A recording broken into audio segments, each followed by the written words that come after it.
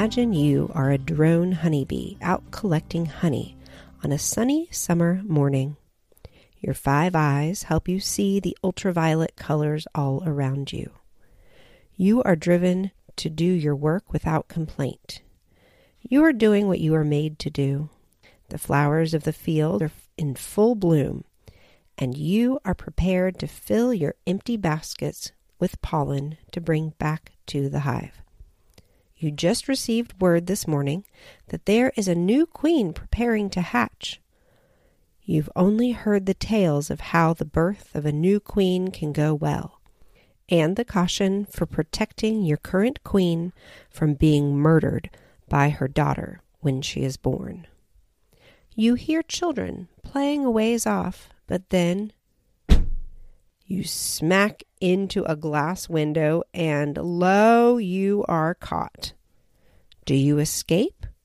What is to come of you? Keep listening to find out how it all ends for our dear friend. Honeybee, this is your story.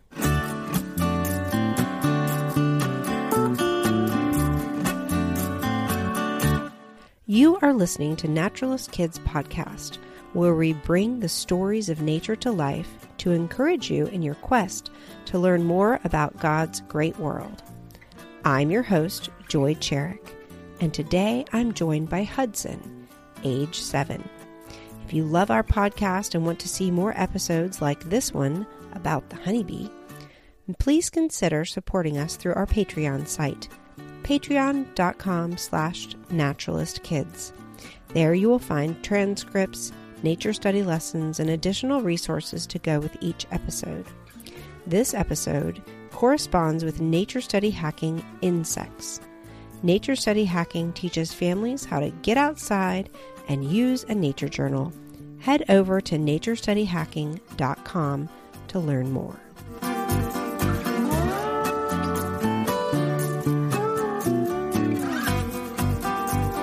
Hudson, can you tell us a little bit about what a honeybee is like? They are small and quick. What color are they? They are yellow and black stripes. What else do you know about them? They have 5 eyes. Their stinger is only seen when used. Honeybees are useful to humans in that we use the honey they produce. Hudson, what's another way that bees are useful? We use the beeswax to make candles. The honeybee can be found in art throughout Western culture. They are found on honeybee jars, embroidered designs of honeybees on cotton fabric, and children's stories are filled with tales and symbols of the honeybee.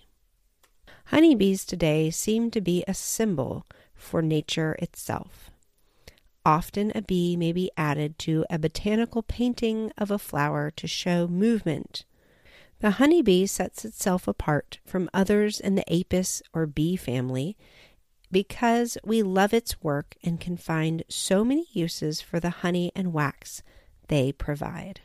We searched high and low for a great bee story for you, and we found one in Aesop's Fables. Today we will share with you the story of the bees and wasps and the hornet. A store of honey had been found in a hollow tree, and the wasps declared positively that it belonged to them. The bees were just as sure that the treasure was theirs. The argument grew very pointed, and it looked as if the affair could not be settled without a battle, when at last, with much good sense, they agreed to let a judge decide the matter. So they brought the case before the hornet, justice of the peace in that part of the woods. When the judge called the case, witnesses declared that they had seen certain winged creatures in the neighborhood of the hollow tree who hummed loudly and whose bodies were striped, yellow and black like bees. Counsel for the wasps immediately insisted that this description fitted his clients exactly. Such evidence did not help Judge Hornet to any decision, so he adjourned court for 6 weeks to give him time to think it over. When the case came up again, both sides had a large number of witnesses, An ant was first to take the stand and was about to be cross-examined when a wise old bee addressed the court. "Your Honor," said the wise old bee, "the case has now been pending for 6 weeks. If it is not decided soon, the honey will not be fit for anything. I move that the bees and wasps both be instructed to build a honeycomb. Then we shall soon see to whom the honey really belongs." The wasps protested loudly. Wise Judge Hornet quickly understood why they did so. They knew they could not build a honeycomb and fill it with honey. "It is clear," said the judge, "who made the comb and who could not have made it. The honey belongs to the bees." The moral is, ability proves itself by deeds.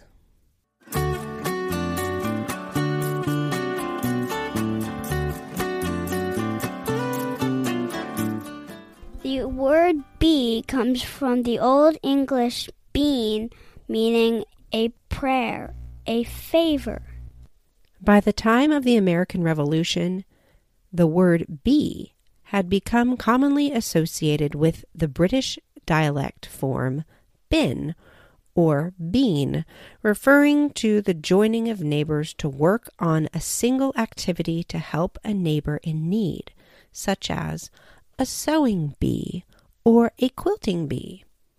The Latin name for honeybee is Apis mellifera.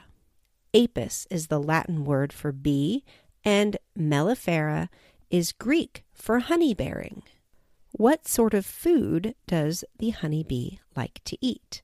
Nectar and pollen. Nectar is their primary energy source, and pollen primarily is where they get protein and other nutrients. Most pollen is used as food for the larvae or baby bees. Are bees active during the day or night? Day. They work while the sun is up. Honeybees rely on their sense of vision to locate flowers. Bees see color in a spectrum ranging from ultraviolet to orange, but do not see the color red. Red flowers are visited by birds such as hummingbirds. The flowers advertise itself to the bees with colorful petals, many of which have shiny patches of ultraviolet that humans can't see except with special equipment. These ultraviolet patches are called bee guides or nectar guides. Like airport runway lights, these ultraviolet regions guide the bees to the nectar. Hudson, will you please describe a honeybee, its color, and its size? It's about 1.5 inches long. It has 2 antennas, 4 wings, 5 eyes, and 6 legs. Why does the bee have so many eyes? They enable bees to see UV markers in the flowers that guide the bee onto the landing platform of the flower and to the nectar reward. Each tiny lens of the compound eye perceives the surroundings from a very slightly different angle. Do you remember our opening story about our little bee? He had just gotten himself into trouble by running into a glass window. Well, he became very dissatisfied with his work after this and made a very big mess of things. He left the hive altogether and ran off trying to get others to do the same. He wished and wished he could be on his own, free from the labors of the hive and honey-making. It caused a lot of trouble for our friend. Now, wasn't that silly of him? He needed the honey in the hive just as much as they needed him. You can read his story in a book called Parables from Nature. But I will give you a summary of the same principles from another source. This source is the Second Treatise of Government, written by John Locke, 1632 to 1704. This is a document that would have shaped the ideas of the founders of the United States of America later in the 1700s. Chapter 2 of the State of Nature.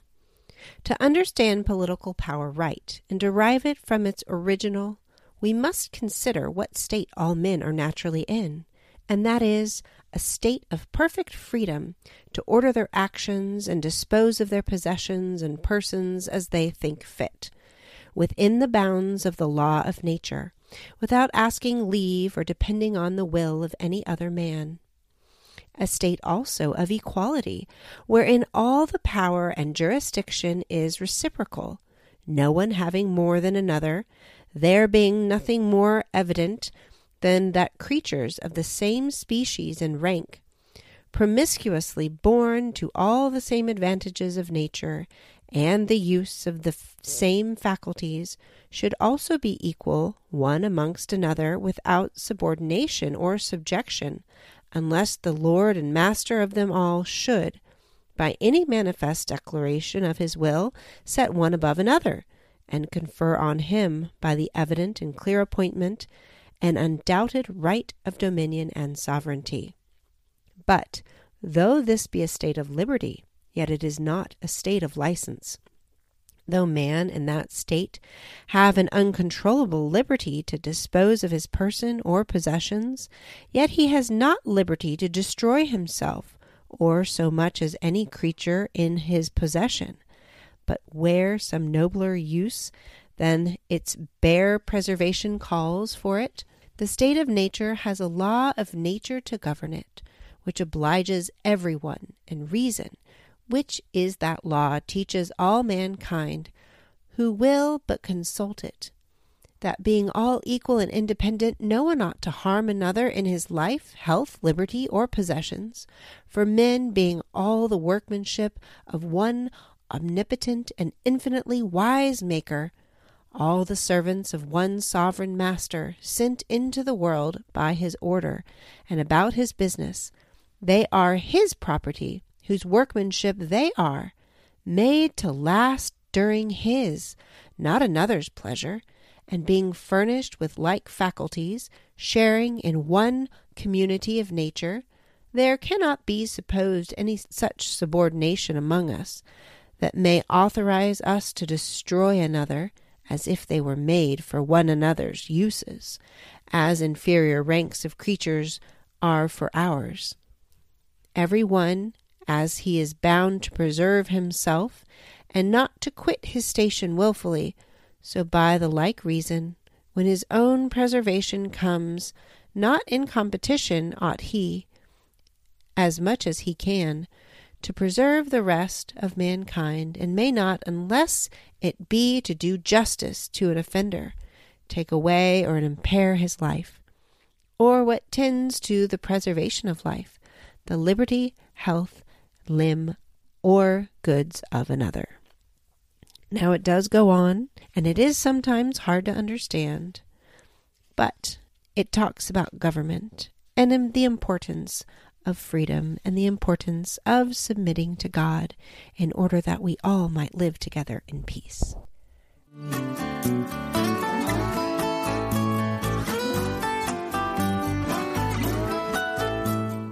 We have a riddle for you.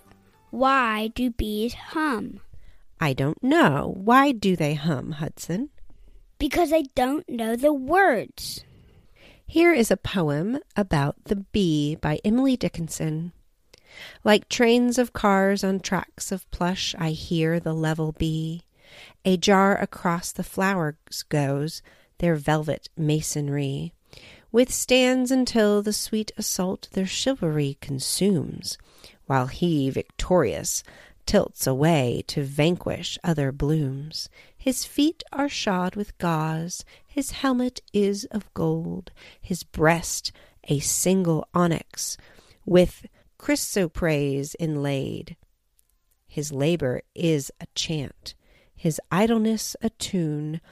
Oh, for a bee's experience of clovers and of noon.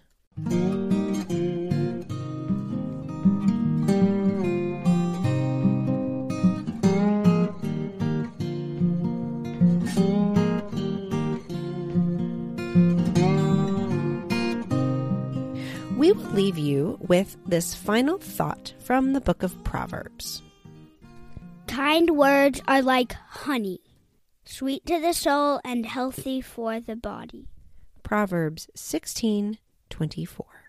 Thanks so much for joining us today as we explored the honeybee. Join us next time as we look into the wonderful world of the butterfly.